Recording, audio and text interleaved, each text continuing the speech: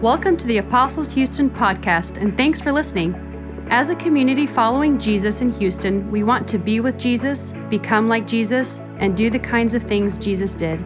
Wherever you are on your spiritual journey, we invite you to join us for worship each Sunday at 10 a.m. in Houston Heights. For more information, visit us online at apostleshouston.org.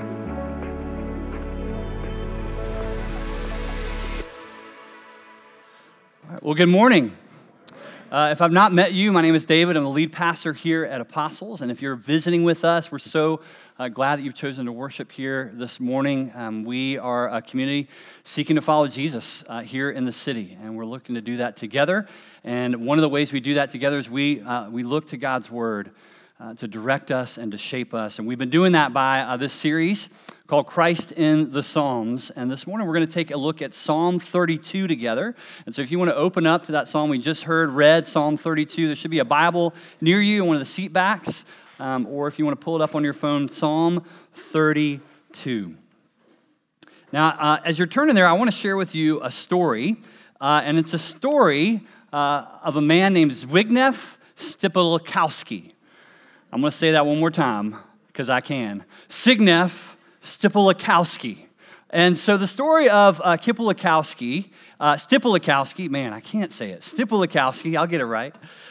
So this is the story of a man who was a freedom fighter in World War II. So he was Polish. He was part of the Polish underground. And he was a part of a group of folks that were resisting the Nazis and the Soviet communist takeover of Poland.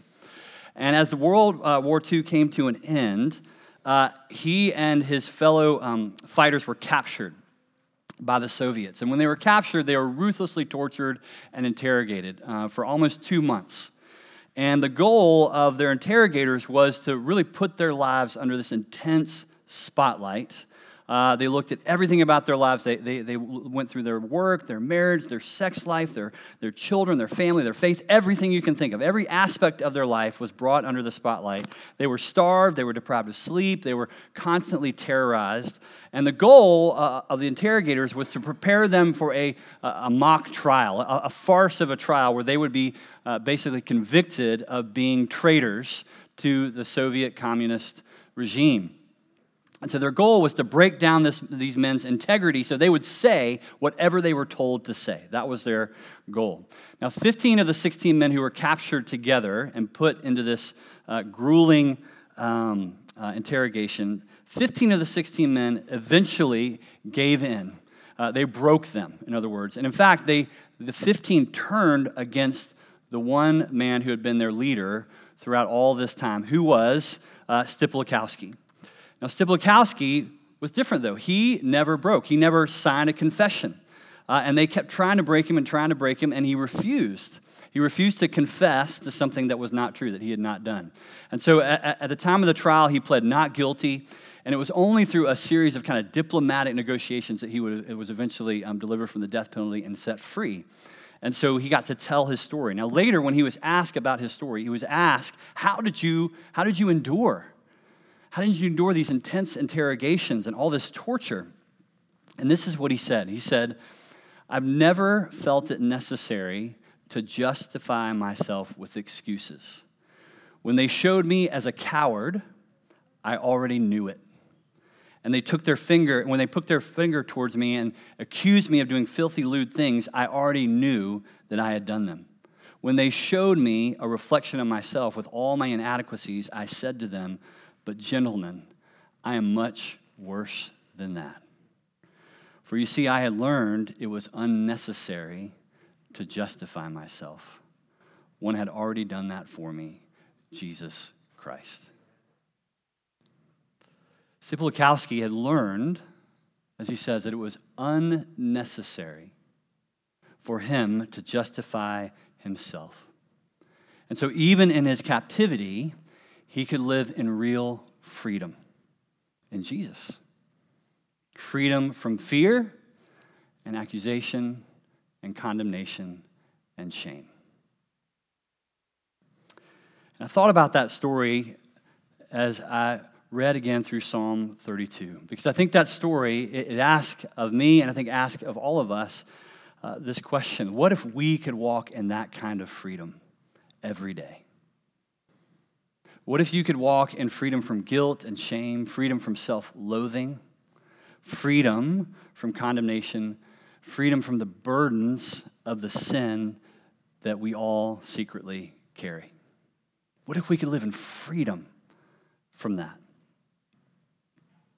I believe, and I've personally experienced, that Psalm 32, I think, is a gift from the Lord in this sense, that it serves as kind of a road map to spiritual freedom in Christ.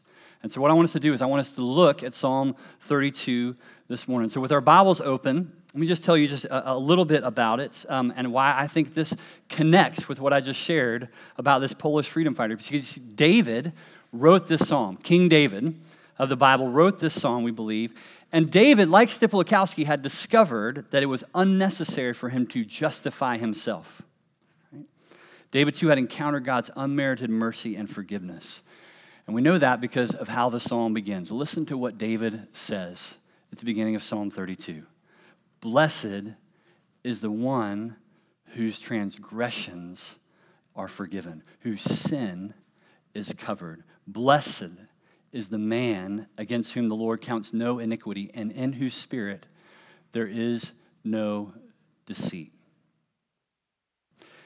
That's the blessing that David experienced. That's his starting point.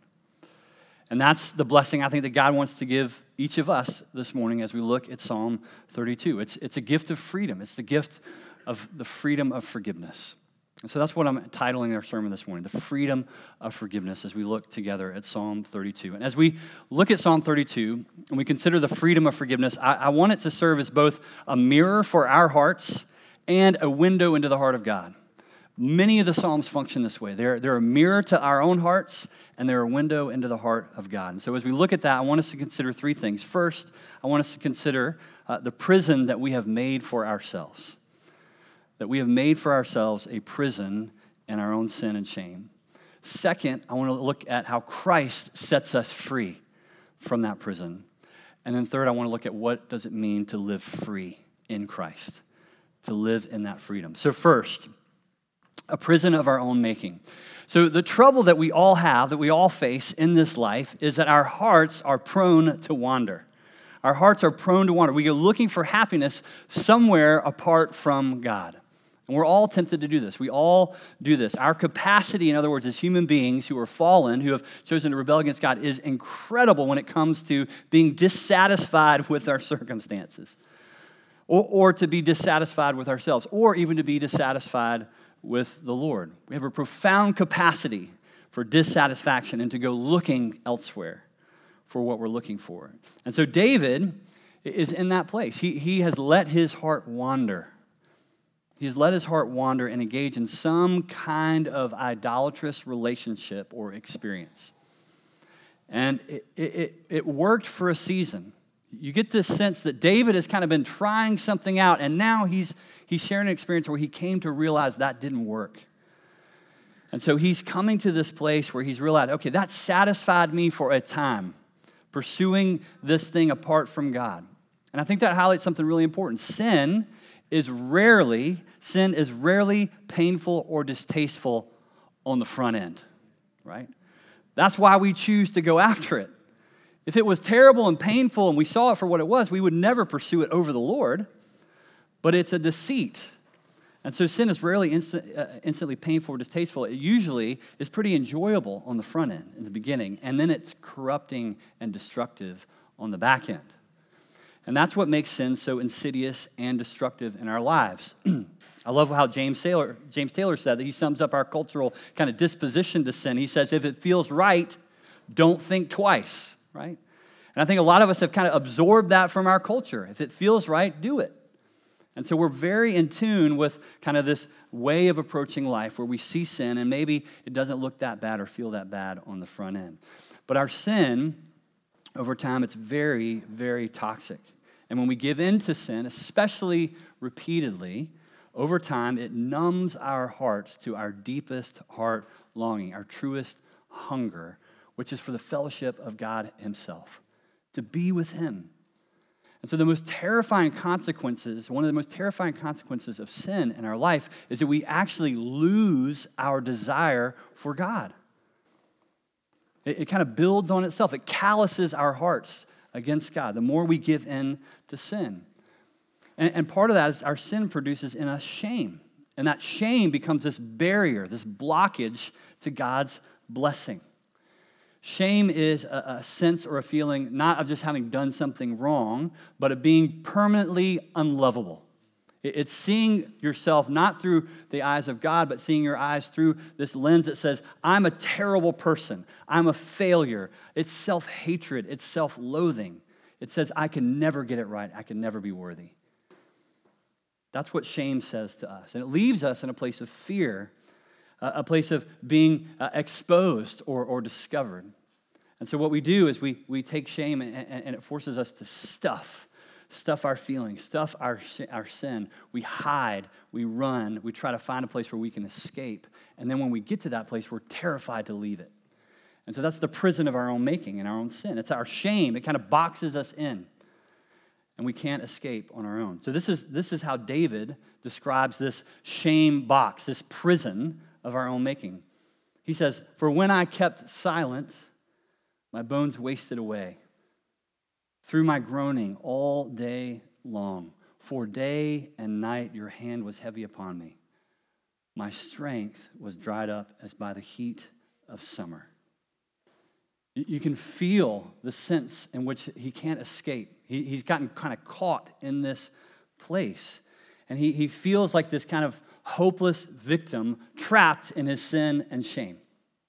I don't know if you can identify that. I know that feeling, of feeling kind of trapped in my sin and my shame, convinced that I can't actually receive God's blessing because of something that I've done, or maybe because of something that someone has done to me, right? Or simply because of the fact I'm convinced of a lie about who I actually am. And so we can find ourselves sitting in these prisons of our own making. And Psalm 32 is inviting us, if we're trapped in these places, as we're stuck in these prisons, is asking a question. David is begging a question of us here in Psalm 32. Whose heart then does God bless? Right? Whose heart does God bless? Who is God willing to forgive? Who does God favor then? And this is the amazing response. Us. Those in need of forgiveness. Those in the prison of our own making. That's who he longs to bless. So I'm tempted, I don't know if you've experienced this, but I'm tempted when I hear the questions, who does God long to bless? Who does God long to forgive? Who is the object of God's favor? When I'm in a place struggling with my sin, my answer is not me. So often my shame drives me to that place. It's not me. The default mode of our hearts is to think that we must somehow perform well enough to earn God's blessing and his favor. It's part of our brokenness, and it's often reinforced by our life experience and our friendships and even our families. Columnist David Brooks, he points out in one of his books something that I think I've experienced in my own life, and maybe you can relate to this.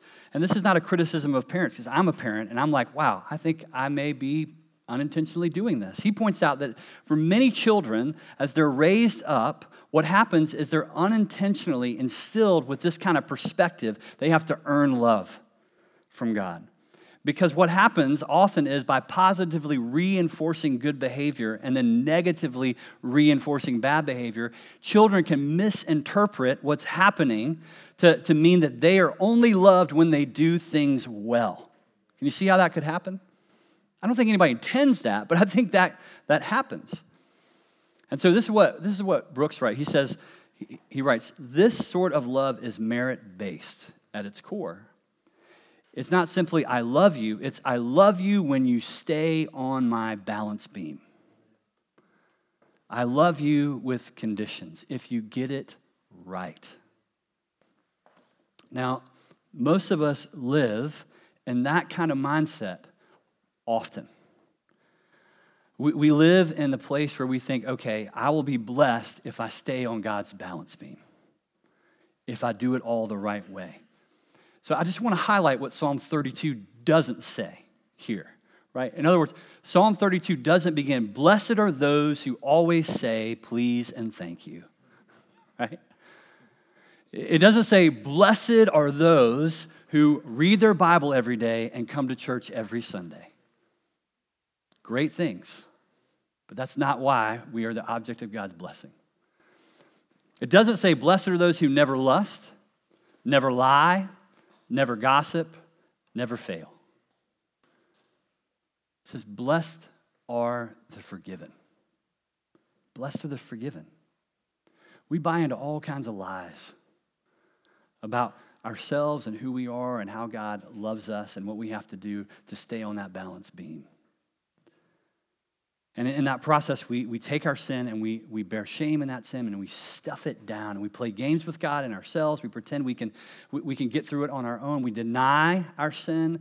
We cope with our sin in all kinds of ways. And so what happens is on the outside, we can look like we've got it all together. We can look like we're doing great in our life. Everything can look fine, but on the inside, we deeply connect with David's words here in Psalm 32, that inwardly we are wasting away. Inwardly, our strength is being dried up, and our shame weighs heavily upon us. And so what do? That's what David's asking. He's come to terms with this reality. He's saying, okay, what do I do, Lord? And this is where the great news comes in Psalm 32. Great news for David, great news for those of us who feel trapped in a prison of our own making, in our sin and our shame. Psalm 32 says, blessed are the forgiven. In other words, blessed are those who are sinners. And then he says, what's happening here is David's basically, he's saying the quiet part out loud. He's saying, I am actually a sinner. I actually am one who is wallowing in my shame. I am broken. I have turned from the Lord in rebellion, and I've run and I've tried to hide from him. I've tried to cover my sinful heart and my secret shame. And now what I realize I have to do in order to get out from this prison, I have to declare that. I have to actually say that part out loud to you, Lord. I have to acknowledge it, he says. Verse 5, I acknowledge my sin to you, and I did not cover my iniquity. And I said, I will confess my transgressions to the Lord, and you forgave me the iniquity of my sin. The first step to freedom is simply admitting that we already know what God already knows. That we have sinned against God and our neighbor. That we have not loved God with our whole heart. That we have not loved our neighbors as ourselves. We confess. It's interesting to me that David here uses so many different words in Hebrew to describe this problem. Did you notice that? Look at these verses again. He says, I acknowledge my sin to you. What's sin? In Scripture, sin literally means to miss the target or to fall short. And then he goes on to say, I did not try to cover up my iniquity. What's iniquity? Well, iniquity is the word that is used to talk about our kind of twisted and disordered desires of our hearts. So something's gone wrong. We kind of have this fundamental bent in on ourselves instead of outwardly to the glory of God. And so there's iniquity. And then there's the last one he says is transgressions. I will confess my transgressions to the Lord. Transgressions are our rebellion against God. It's to say, I willfully choose what I want, not what you want, God. That's transgressions. And so what David is saying is we can confess our sin. We can confess our iniquity. We confess our transgressions, how we've fallen short of God's good and glorious standard, how we've been driven by our selfish and twisted desires, how our willful choice to disobey him, to say no to him, and to go on our own way. We can confess that. And here's the beautiful part in Psalm 32. What happens when we confess? Does God look at us and shake his head, wag his finger in our face? Does the Lord express his disappointment in us? Does he turn his back, reject us, crush us like a bug? How will God respond to people who are honest about their sin and their iniquity and their transgressions? God doesn't respond in any of those ways. How does God respond? What does he say? You forgave me. Blessed are the forgiven. Here's perhaps the greatest promise in all of Scripture. If you want to write something down, put it on your bathroom mirror, get a tattoo on your arm, here's what I would recommend. John, in 1 John 1:19, this is what it says. If we confess our sins, God is faithful and just to forgive us our sins and to cleanse us from all unrighteousness. Let me say that again. If we confess our sin, if we will confess our sin, he is faithful. That's his response. Faithfulness to us. And he is just. He is right. He is good to forgive us of our sins and to cleanse us from all unrighteousness. I love that. You're not just forgiven, you're cleansed. You're washed clean. You're purified by God. How? The short answer is what we were singing about this morning, by the cross.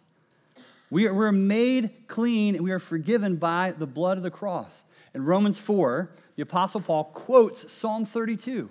He specifically looks back to Psalm 32 and these words of David, and he argues that Jesus is the fulfillment of the promises of Psalm 32. How amazing is that? Psalm 32 pointing us directly to Jesus, the Jesus of 1 John 1:19, the God who forgives because of his faithfulness. That's his response to our sin. Blessed are the forgiven.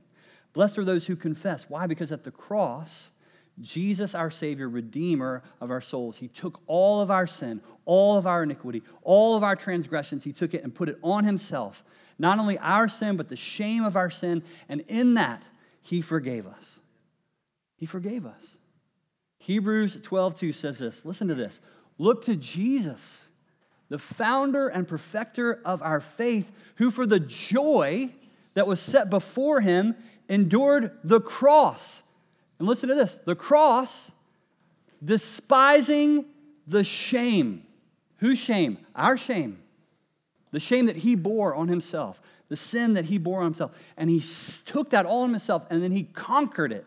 And he rose from the dead, and today he is seated at the right hand of the throne of God. That's the God who has the power to forgive us, who has conquered sin and death. The joy that was set before him was the salvation of the world to the glory of God. That was his joy. In other words, he did that for you, and he did that for me. He took on our sin, our guilt, our shame. So Psalm 32 is saying, look, you don't have to run anymore. You don't have to hide anymore. You don't have to try and cover your sinful hearts and hide in your secret shame. You don't have to do that anymore. You can acknowledge your sin. Now, that sounds simple. It sounds simple, but it can be so hard. This can be terrifying.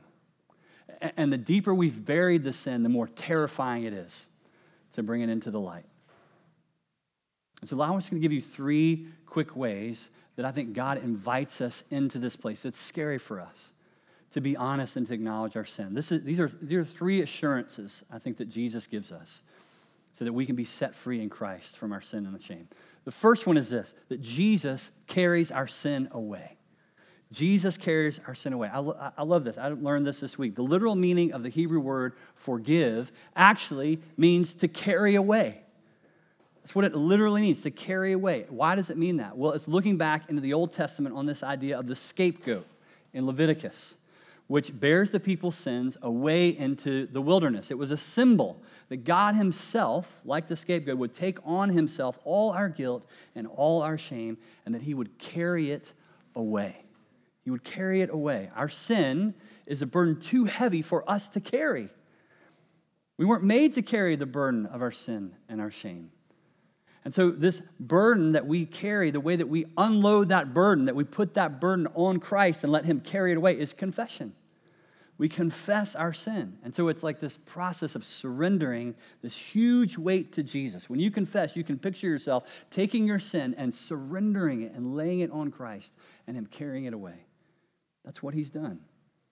The second thing that Jesus does with our sin when we confess is he covers our sin.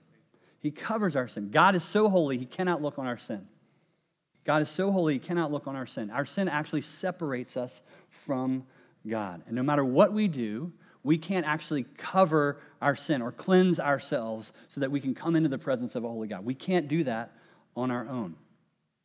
And so again, in the Old Testament, during the Day of Atonement, what would happen is the high priest would go into the Holy of Holies, this place in the tabernacle in the temple. He would go into the Holy of Holies, and what would happen is he would take the blood sacrifice, and he would take that blood, and he would cover everything in blood.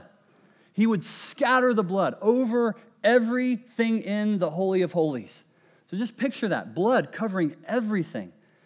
It's a powerful and gruesome image, but here's the point of that. The meaning of that was that through the blood, this symbolic blood, there is a foreshadowing of blood that will cover over the sins of the people. And it wasn't the blood of an animal, it was the blood of the very Son of God himself, of Jesus Christ. The blood of his precious Son that covers our futile and fallen ways. It was a picture pointing to the blood of Jesus, and the blood of Jesus is thick. The blood of Jesus covers every part of us, every sin, every part of our shame. Whatever you've done, there's nothing that can't be covered by the blood of Jesus. Whatever you've done, it has been covered by Christ, by his blood. And so our shame, our fear of being exposed, here's the thing, here's the paradox. It actually is a very real fear because that's exactly what happens. God actually brings our sin and our shame into the light. And when he does that, what's happening is he's uncovering us so he can then cover us. He's uncovering us to cover us with his blood. He draws near, he covers us with the blood of Jesus. And then finally, in Jesus, we are counted righteous. Even if God carried away our sin, even if he covered our sin, it would not be enough to make us whole, to make us right. We would still be incapable of living in faithful obedience to God. Our conscience knows that we have broken God's law and that we will again, that we've rebelled against him and that we will again. And so on our own, we can't be faithful. We know that we can't deserve God's righteousness. But in Christ, we know that there's no condemnation. Why? Because God accepts us and declares us right with him because of what Christ has done for us. We are declared righteous. God accepts us not because we get it right, but because of his love for us in Jesus. The gospel is that our sin, all of it, not just some of it or the worst parts of it, but all of it was placed on Jesus on the cross. And if we put our trust in this Jesus and his perfect obedience to God, that it's been credited to us.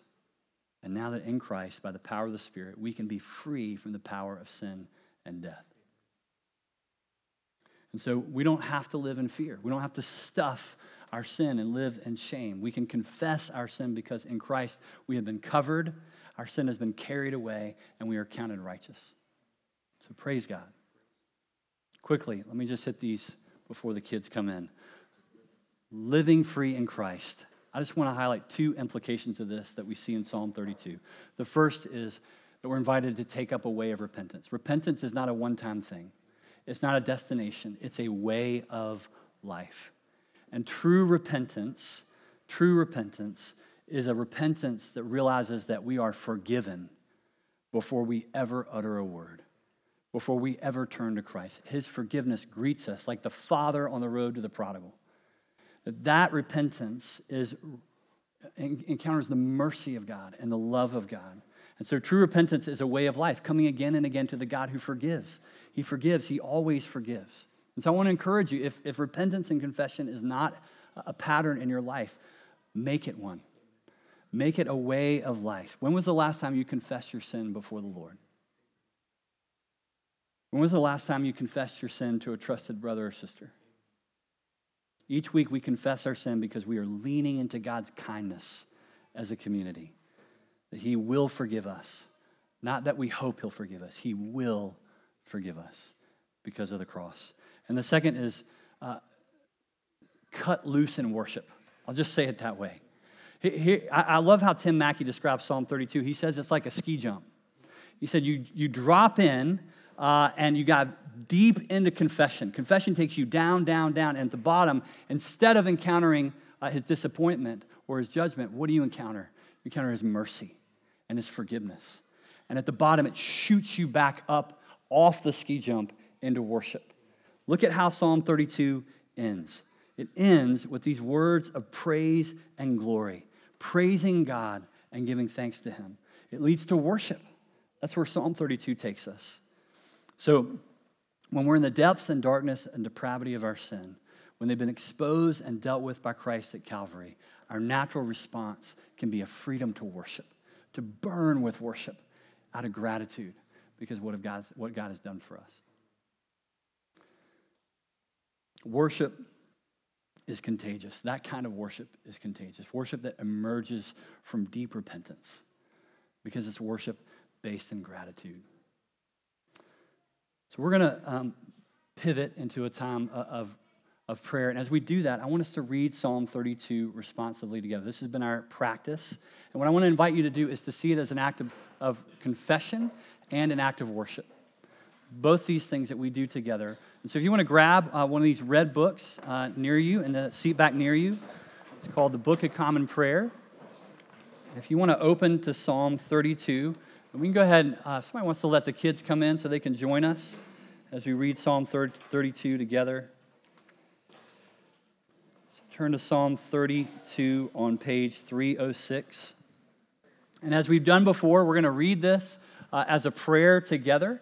So I invite you, we're just going to read it slowly and allow the Lord to minister. And that really is my prayer, is that God would minister to us, because all of us carry these kinds of burdens. All of us need God's forgiveness and His mercy and His grace.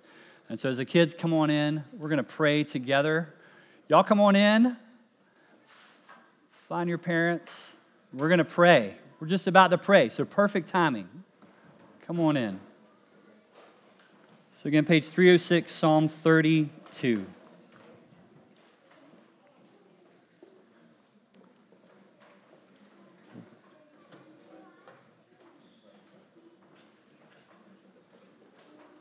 All right, kids, welcome back. We're about to pray, so if you want to grab a seat, and we're going to pray through Psalm 32 together. I know y'all been talking about Psalm 32 this morning. And so we're going to pray through Psalm 32 by half verse. So every time you see a star, the congregation will read the part after the star, and I'll get us started. So Heavenly Father, we come to you, and we want to pray the words of Psalm 32. Lord, and we want to be reminded of your great love for us and that you forgive us. Lord, not because of anything we've done, but because of what you've done through your Son for us. And so, Lord, we pray these words in the name of Jesus. Blessed is the one whose unrighteousness is forgiven and whose sin is covered. Blessed is the one to whom the Lord imputes no sin, and in whose spirit there is no guile. For while I held my tongue, my bones wasted away. I ceased not from groaning all the day long. For your hand was heavy upon me, day and night, and I was dried up and withered, as in the drought of summer. Then I acknowledged my sin unto you, and I did not hide my iniquity. I said, I will confess my sins unto the Lord. And so you forgave the wickedness of my sin. For this reason shall all the godly make their prayers unto you at a time when you may be found. When the great flood waters rise, they shall not reach them. You are my hiding place. You shall preserve me from trouble. You shall encompass me with songs of deliverance. I will instruct you and teach you in the way that you should go, and I will guide you with my eye. Do not be like the horse and mule, which have no understanding, whose mouths must be held with bit and bridle, or else they will not come near you. Great troubles remain for the ungodly, but mercy embraces those who trust in the Lord. Be glad, O you righteous, and rejoice in the Lord, and be joyful, all who are true of heart. So we continue in a few moments of prayer. Holy Spirit, as we've read these words, prayed these words together, I pray that you would do, Lord, heart business with each of us. Lord, I know that in a room this size, some of us are really struggling. Lord, some of us are bearing burdens that we can't possibly continue to bear. Lord, that in our lives there's unconfessed sin. So, Lord, I pray that today, in the name of Jesus, that we all might know the freedom of forgiveness. That we might know your mercy and your grace.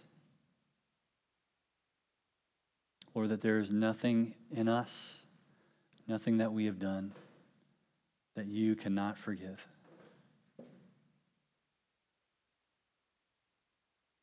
So, Holy Spirit, would you be at work?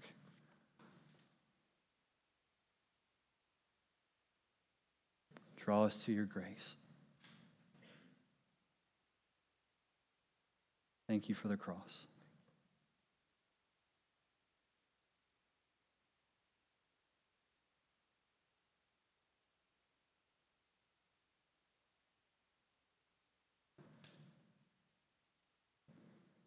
Lord, we thank you that it's your kindness that leads us to repentance. Lord, I pray that we would be a people who know your kindness, and that repentance would be a way of life. Lord, that we would be a people of such gratitude that we burn with worship, the worship of the forgiven. We pray that in Jesus' name. Amen. Amen.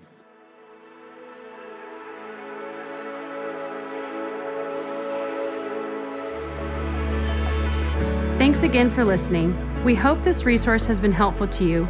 If you have questions or are just looking for more information, you can check out our website at apostleshouston.org.